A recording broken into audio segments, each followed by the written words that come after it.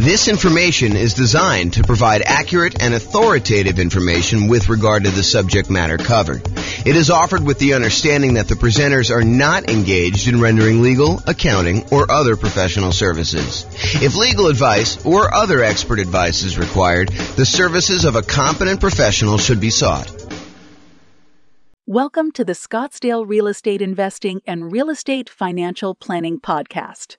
Learn all about investing in real estate in Scottsdale, Arizona, with a combination of real estate financial planning and modeling with numbers specific to Scottsdale, plus syndicated, more generalized recordings of live and pre-recorded real estate investing classes, not all of them specific to Scottsdale. Be sure to stay tuned after the podcast for a message from our sponsors. Okay, so overcoming hurdles to real estate investing. I am James Orr. So what's preventing you from achieving your real estate goals? And what I did for tonight is I thought about all the things that could be obstacles for you, all the challenges you might have being successful in real estate investing, and I broke them down into categories. And if for some reason I miss your fear, I know we did some introductions beforehand. If I missed your specific fear, please let me know. But these are the ones I plan on covering tonight. So down payments, including coming up with closing costs and reserves. And I believe this is the problem you guys don't think you have. I think you think it's, property selection, but I think if you solve this one, then it solves that other problem, right? So that's going to be one of them. Overcoming negative cash flow, reducing expenses, and increasing income. So when I think about cash flow is really defined as the income you have on a property minus all the expenses on the property. And so really there are two ways to improve cash flow on a property. And if you invest in some markets, you'll find that you have negative cash flow on that. Our market here, you'll be likely to have some negative cash flow unless you're putting a significant amount down, more than 25% in most cases. But if that's the case, then we can talk about all the different ways that we have to reduce expenses and all the different ways that we have to increase income. And I'll cover that in detail. And then this qualifying for loan section, and there's really like three parts to this, in my opinion. There's the income used to qualify for the loan. There's the credit score to qualify for the loan. And then there's, you have too many loan spots being used up, that's another issue that I think some people face. So we'll cover all the qualifying loan kind of challenges there. And then I have a category called finding what's missing. So if you can't find deals, if you can't find a dream team, the people that you need on your team in order to be able to do the deals and all the stuff you need to do, if you can't find partners, or if you can't find tenants or tenant buyers.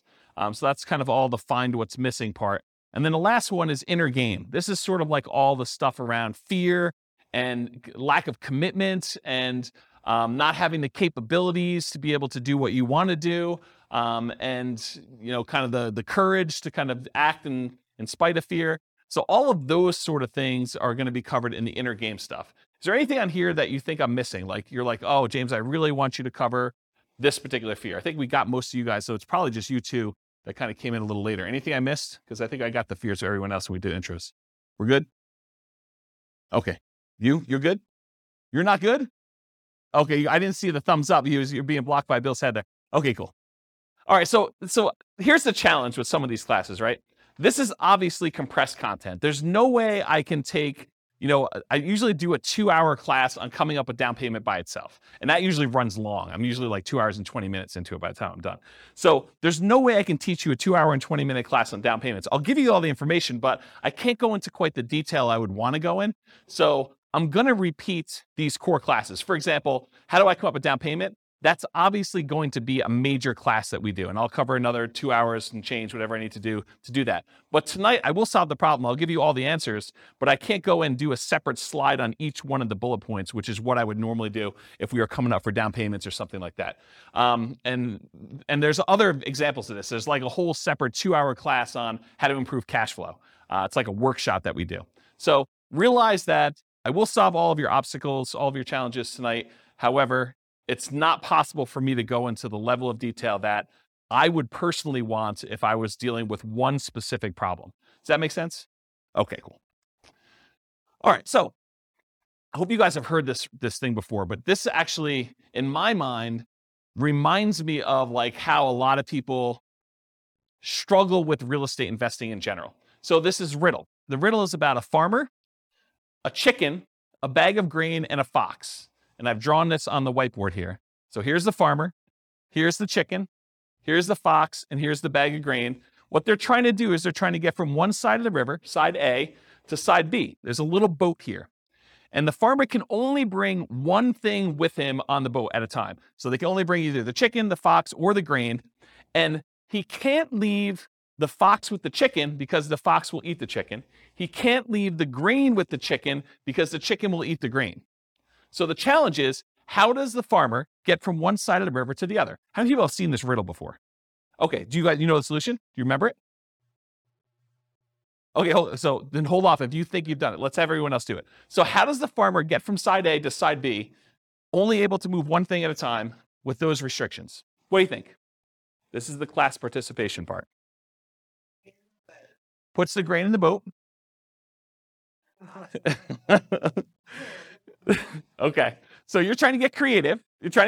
And that is not the solution I was looking for. Maybe that could work. You tie the fox to the tree, you put the chicken, somewhere else. No, that's not what we're looking for. So to simplify it, they can only really do one thing at a time, and the other ones are they're going to be doing the bad stuff if you leave them wrongly together. Any ideas?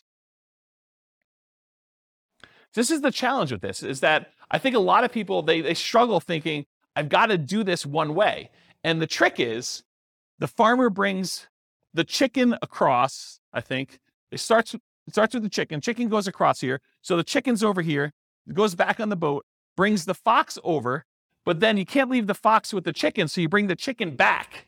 You leave the chicken back over here, you bring the grain over now, so the chicken's over here by himself. The grain goes over to the other side. Now the fox and the grain are on one side. He goes finally back over and he brings the chicken over. And the point that I'm trying to make is, sometimes we need to take a step sideways or to go backwards and do something that we didn't think we were doing. And Bill, I'm specifically thinking about you here. We're going down this one route, but then sometimes we need to actually bring something back or change up something temporarily until we can actually bring it back over or continue on with the strategy that we were doing before. So, and it could be that you're just waiting. It doesn't have to be that you have to change your strategy, but it's not always, I got to do this one way. This is the way I've been doing it. I got to do it all the same way. It's this sort of thinking beyond and kind of changing what's going on. Does that make sense?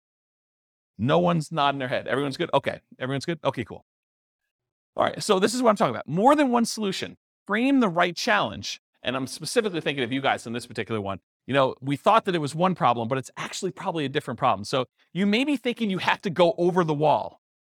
You have to find a very specific type of property with a very specific price and very specific profit characteristics, when maybe that's not the problem you have. Maybe the problem is, I'm in the wrong market, or maybe the problem is I need to bring in partners, or maybe is I need to expand the types of deals I'm doing by bringing in money and raising money or bringing in partners or whatever it is. So sometimes it's going under the wall instead of going over the wall. Sometimes it's going through the wall. Sometimes it's going around the wall. And so the strategy that you thought you were going to do, this going over the wall thing, there's other solutions to it if you're willing to be flexible. And some people are not willing to be flexible. They're like, I'm only doing it this way. And if that's your thing, that's your thing. And you have maybe wait, and maybe you don't do a deal with that particular strategy, or maybe you wait long enough where the deals are really infrequent if you really have to have very specific criteria. So just as an example.